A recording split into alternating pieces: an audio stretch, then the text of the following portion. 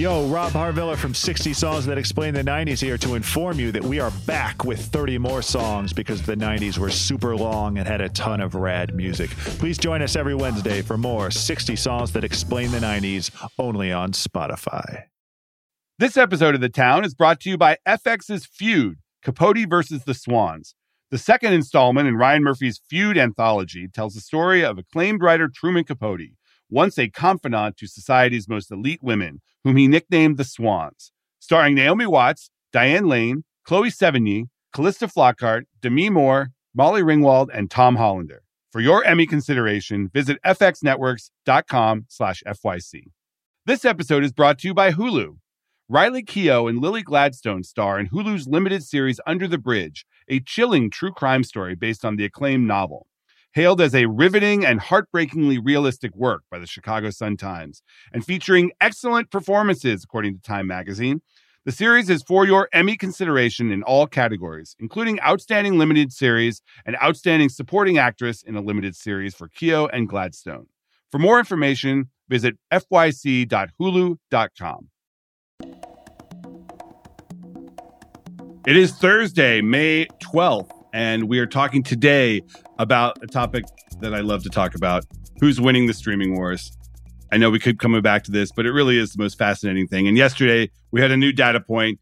The Walt Disney Company released its quarterly earnings, and that included a new update on how many subscribers they have for Disney Plus, for Hulu, and for ESPN Plus around the world. And the pretty interesting number they released was they have 205 million subscribers now, which is about 15 million less than Netflix, which has been considered the industry leader for about a decade. So Disney creeping up on Netflix. The question is, at what cost? And we're going to get into that today with Michael Nathanson, who is a really well-respected analyst who covers the streaming wars. And he's actually been pretty prescient. He was calling BS on some of the Netflix numbers for years, and nobody would listen. And then all of a sudden, we had this huge correction about a month ago where Netflix disappointed and said that they were going to lose subscribers in the next quarter, and the entire stock market freaked out. So Nathanson has been doing a bit of a victory lap the last couple of weeks, saying, you know what, I told you so. And we're going to get into it with him. We're going to talk Netflix versus Disney and the rest on the streaming wars. I'm Matt Bellany, and this is The Town.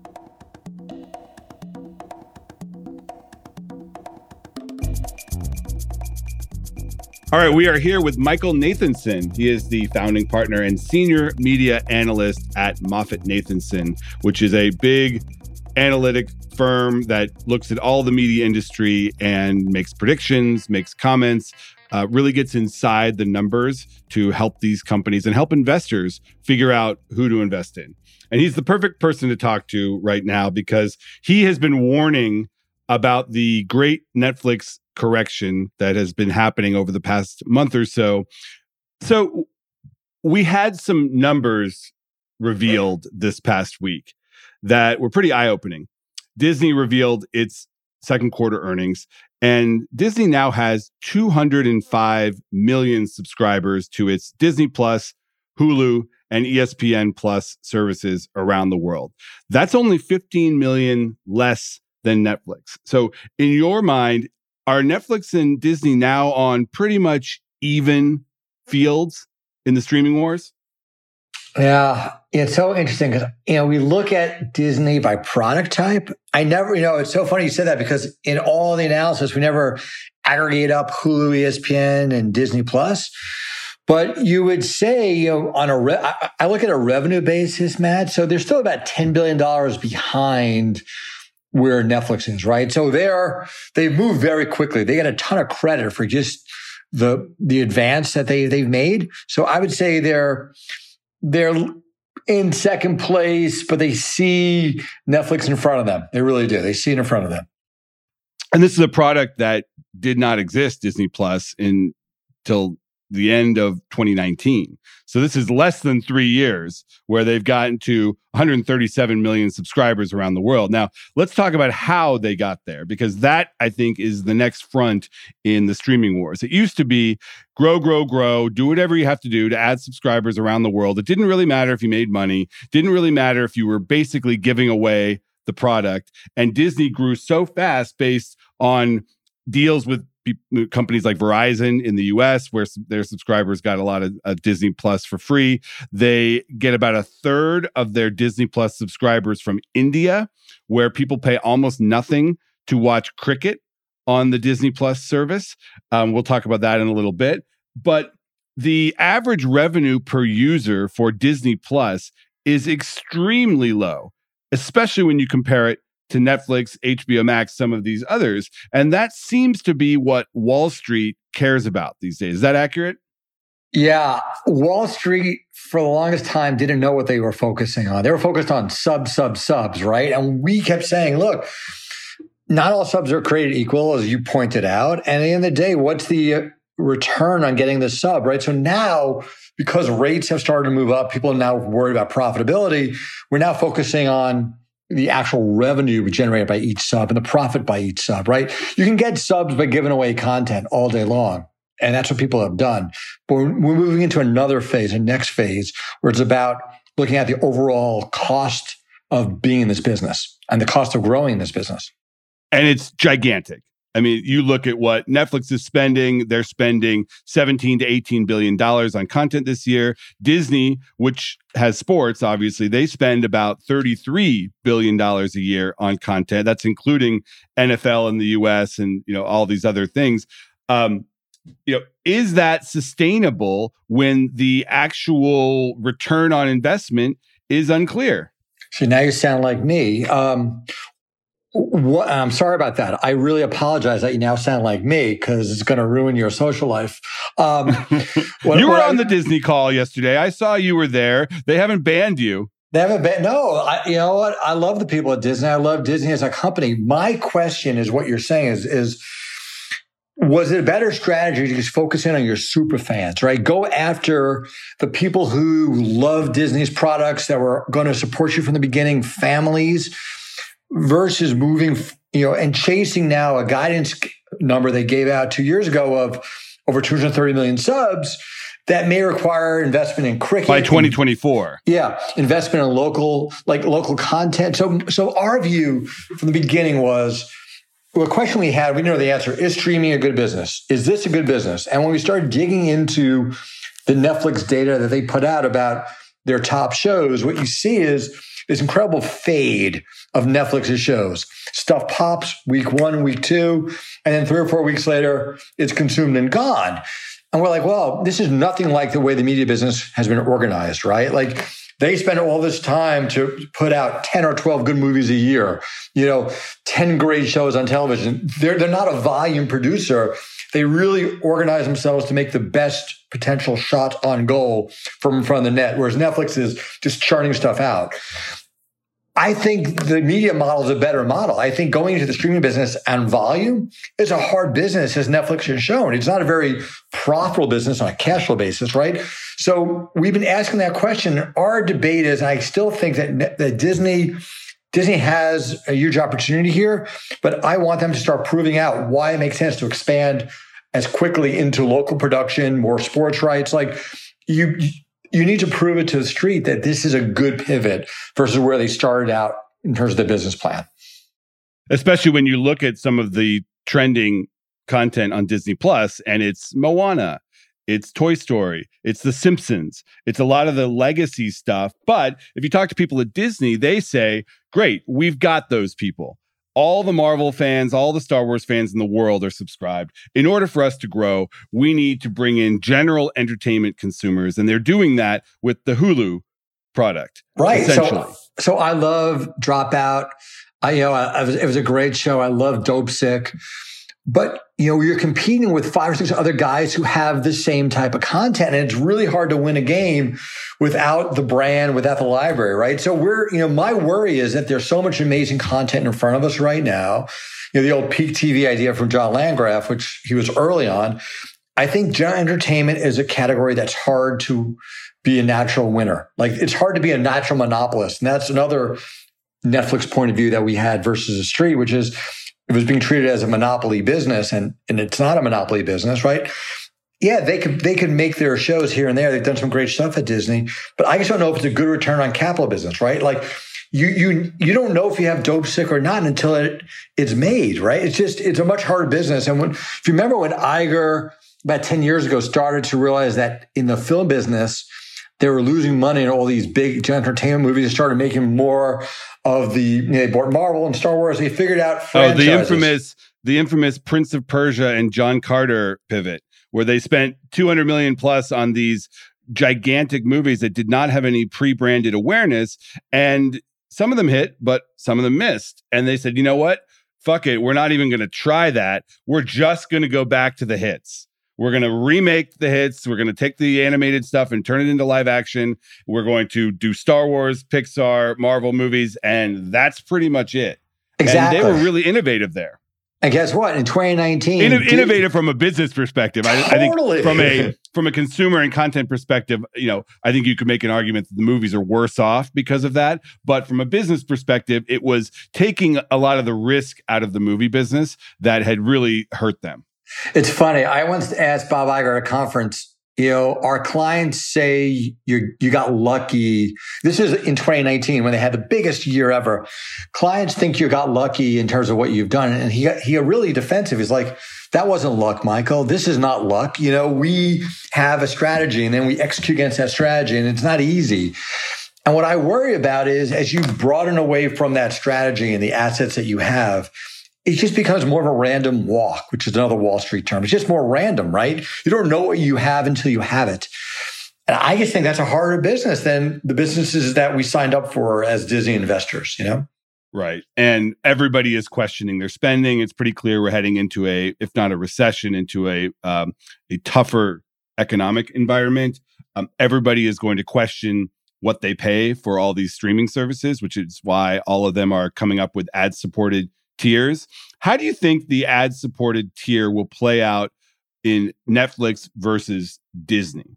Because the Disney service is already pretty low priced. And I'm assuming what they're going to do is they're going to keep that price for the ad-supported tier and then raise it for people who don't want to watch ads. And Netflix is coming from a different perspective where that service is now pretty expensive when compared to the others, but they're probably going to lower the price for people who want to endure ads. Yeah, I think, thanks for the very clear comparison. I think it's clear what you laid out that the Disney roadmap is easier than the Netflix roadmap. They've done it with Hulu, right? So Hulu's revenue per user is equivalent between ad-free and ad supported. They've been able to drive pricing and they have ad salespeople and they have experience. We talked about this. You and I talked on the phone and then in emails. The Netflix kind of reveal on advertising to us was so clunky. It wasn't maybe it's better thought out than what they laid out on that earnings call, but it didn't feel like they really had a clear path of what they wanted to achieve. So we're still waiting to understand, who's going to sell it? How are you going to sell it? Is, the pricing of these two strategies. And to your point, they are effectively getting $14-15 a month in revenue in the US, which is a great number. I'm afraid there'll be a spin down. People say, okay, I'll go down to $10, $9 a month.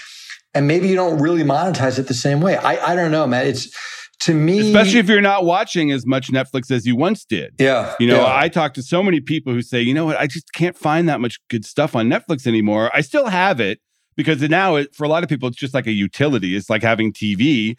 But if you came to a lot of people and said, you're paying $15 a month for Netflix, which you don't watch that much. How about $10 a month for Netflix that you don't watch that much, but you'll have to endure some ads when you do watch? That's appealing to people. Oh, without a doubt, given your kind of your starting point about the U.S. consumer is probably under more pressure now than we've ever seen. Well, meaning in the past 20 years, inflation, interest rates, it's a problem. It really is a problem. So, yeah, again, I was surprised that Netflix didn't attack this line of thinking earlier in their development, right? It was always in front of them that others were doing this and they didn't want to go there. And I guess I was surprised that maybe you were as well. I'm not putting words in your mouth, but this pivot feels like it's late. It feels like it's late in their development, given that they are 70 million US subs, $15 a month. It's a really, really mature product and done a great job. Now, what are you going to do about it within the US? It feels like there's a lot of risk on this pivot here. Disney has a big decision to make in the next few months on the cricket rights in India, which sounds kind of silly, but it's a major deal because so many of the subscribers to Disney Plus come from India, and they don't pay very much to get the service, but there's a whole shit ton of them. And if Disney doesn't re-up those rights, there are other bidders like Amazon. The Journal speculated that it's going to cost $5 billion to re-up those rights. They could lose a whole bunch of subscribers at a time when they are trying to craft this narrative of growth and getting to 230 million subscribers for Disney Plus by 2024. If you were in CEO Bob Chapek's chair, would you bid aggressively and try to get those and try to re-up that deal? Okay. So I've covered Star for a long time. It was part of News Corporation. I've covered that for like 17 years. As one of my favorite executives said to me is that India always breaks my heart as a market. Like every 5-year plan that's ever been given to us about India has never been right because it's always in a more expensive market to compete and harder to monetize. I would be really impressed if Disney and Chapek decided to bid for a lesser package. Like, maybe they'll break up IPL, that's the cricket package, into 3 or 4 separate packages. I'd be really happy if they realized that, India and cricket's not ultimately a good business for them. And I also would be happy if they walked away from their subscriber targets, which include a big part of, India within their target. I think that's what we're all waiting for them to do. I would see it as a victory for Disney if that's what they did. I really would. It would show real sanity in terms of understanding, what they're heading into if they win these rights. I really would. So you're prioritizing the revenue picture over the scale and growth picture that they have focused on. I would say, yeah. If you are driving, and I don't think they are because they've said this a couple of times, but the simple version is, hey, they need to hit subscriber targets. They're willing to do anything. That I don't think is right. I think in their communications, they realize that the return on investment to buy cricket is really, really difficult. So maybe we don't have to get all those rights. Maybe we would then, they haven't said it, they would take down targets. But I would think it's a victory if you said, hey, we're not going to hit our targets, but we're not going to lose $1 billion a year on cricket, right? That would be a huge win for the investors, I would think.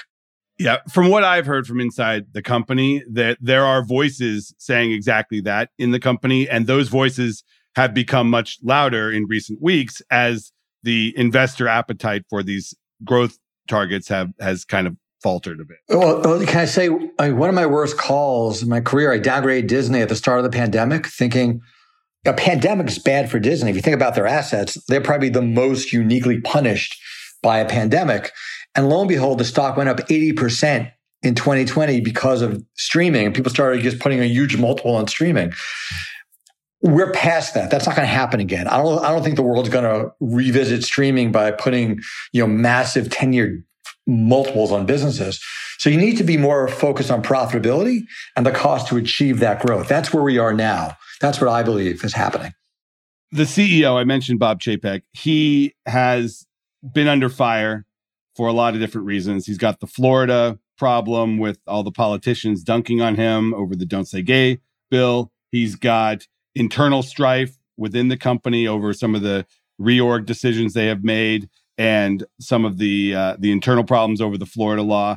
Do you think there's a question as to whether he will even be re-upped when his contract is up next February? Do you think this growth narrative is buying him time? Or do you think that the board and everyone else is so focused on profitability that he's really got to get his act together on that front and on the revenue per user, or else he is threatened? Like how what does this all mean for him personally?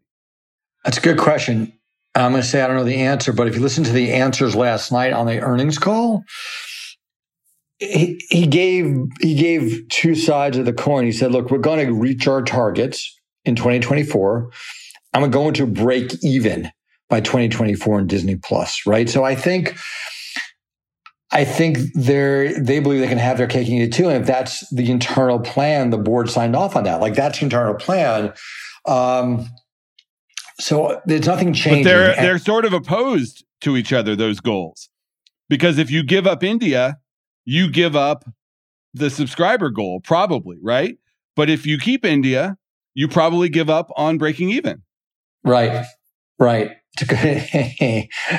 They think in the last couple of calls, they were asked that question. If you lost cricket, could you still hit your targets? And they said yes. I think, to your earlier question, we're all waiting to see how they price their ad light product, right? So currently, for $7, you're getting Disney Plus, which is great value, or $7 to $9, let's say. If all of a sudden you bring the price down for an ad included product and you raise the pricing, that could drive profitability and add more subs. So like to us, and we wrote this in the note today, we're going to withhold judgment until we see their strategy on advertising, right? And they're going to roll that out somewhere in the fourth quarter in the US and somewhere next year. But to me, I think we kind of hold back until we see that strategy, right?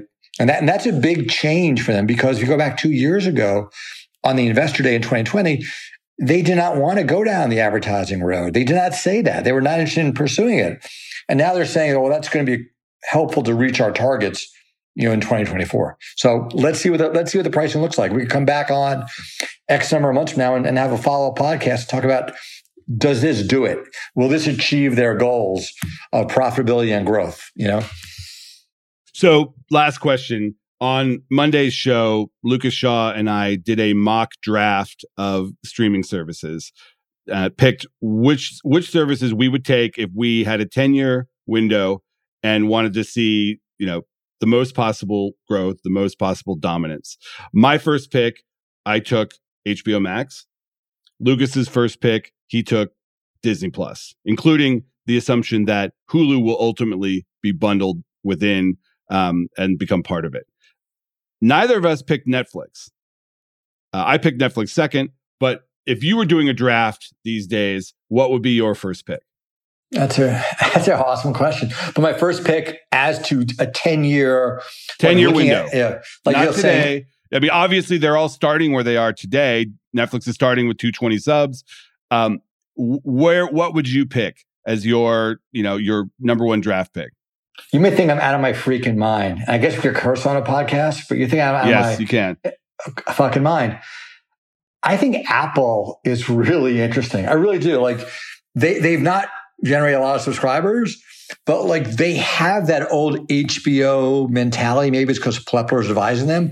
Like their content is really good, right? The things I've watched, we've turned to each other like, this is great stuff. I worry for HBO Max that the pressures of running a company where you're promised to shareholders, a certain number of cost saves and margin targets and cash flow, I worry that it's just hard to get that all balanced, right? But HBO Max, I'm interested in seeing how they roll out internationally. And then for Disney Plus, I wonder if, the structure that you talked about with having a gatekeeper, deciding where content goes, if that ultimately leads to internal strife. I don't know. To me, what I thought was amazing about HBO over all these years was the culture that they had at HBO over the long run. And I read the books and everything, just how they've been able to kind of maintain the quality culture. And I worry about change of culture. I really do. I don't know if you do as well as a journalist, as someone who spends a lot of time talking. I did 2 years ago because I said, wait, they're going to, the service that brings me Succession and, Game of Thrones is all of a sudden going to have F-Boy Island on it.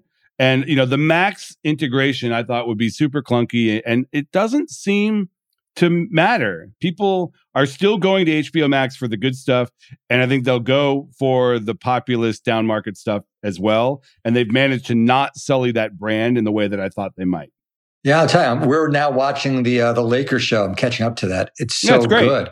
It's so good. But it's so funny. And I know we're running out of time. Very often when I'm watching with my wife, I'll turn to her, I'll say, this is great TV. This is great. You're watching greatness. And I know people on Netflix won't like this, but there's so rarely a time when I turn to my wife and say, this is great. This is great. And I wonder if they're going to have to rethink the way they go to market, the way they staff themselves, because volume is not going to do it. You need excellence, right? It's a really hard thing to drive for. But Netflix has certainly been pursuing the volume path. I mean, I always say they want to be CBS. They don't want to be HBO at this point. But we'll see if that works. I mean, Apple's the interesting one because obviously they have more money than they know what to do with. They can compete on every single thing, but they also have the problem that they have no brand. They're building a brand in television from the ground up, whereas HBO has decades of association in the consumer's mind. So we'll see what they can do. All right. I appreciate it. Thank you, Michael Nathanson. We appreciate you coming on. Be well. See you soon.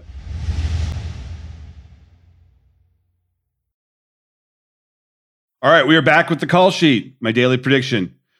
Craig, I like to do box office predictions on Thursdays.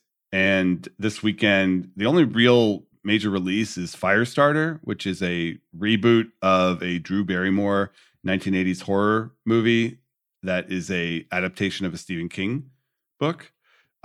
It's also available on Peacock as well as in theaters. So I'm going to make no predictions about Firestarter, but I am going to make a prediction about Doctor Strange 2. The full title I cannot pronounce correctly. So Multiverse of Madness. The Multiverse of Madness, yes. I think this movie is going to drop off more significantly than most Marvel movies do because it hasn't been as well liked, I think, in some of the forums and places where Marvel fans congregate. It has its defenders like Sean Fennessy, but it's not as much of a rewatchable. A lot of the Marvel movies end up getting watched by the same people multiple times in theaters. And because it is a little bit more horror oriented and kind of not as family friendly, I think the typical drop off second weekend are usually 50% to 70%. If you can get a 50% drop off on a movie that opened to $185 million, that's pretty darn good. 70% drop off is more like, this one wasn't as loved. I think we're going to see drop off more towards the 70% number for this one. But do you think that the fact that there are no other movies to see in theaters might help it? It might. Yeah. And I think that if this were a normal summer and there were big blockbusters every weekend, you'd see more pressure on it. But even without major competition, I still think it's going to drop. We will see, though, and it's still not bad. I mean, $185 million for that movie is still a great opening. And if it drops 65-70%, that's still $60 million or so. Not bad for second weekend. And it really doesn't have much next weekend either. I mean, Downton Abbey is coming. Downton Abbey 2, which does not really cross over into the Marvel world. It's really gotta get my tickets to that. I haven't. I'm sure you've already got yours. I will be there opening day. I want to see the people who line up in advance for the Downton Abbey sequel. All right, that is my prediction, and we will see. I want to thank Michael Nathanson for coming on the show, the analyst, to talk about Disney. I want to thank producer Craig Horlbeck, and I want to thank you. We'll see you next week.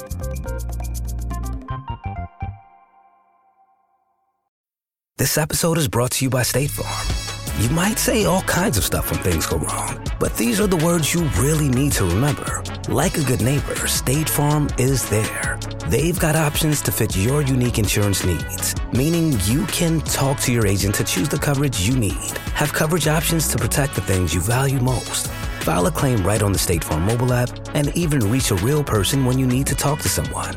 Like a good neighbor, State Farm is there.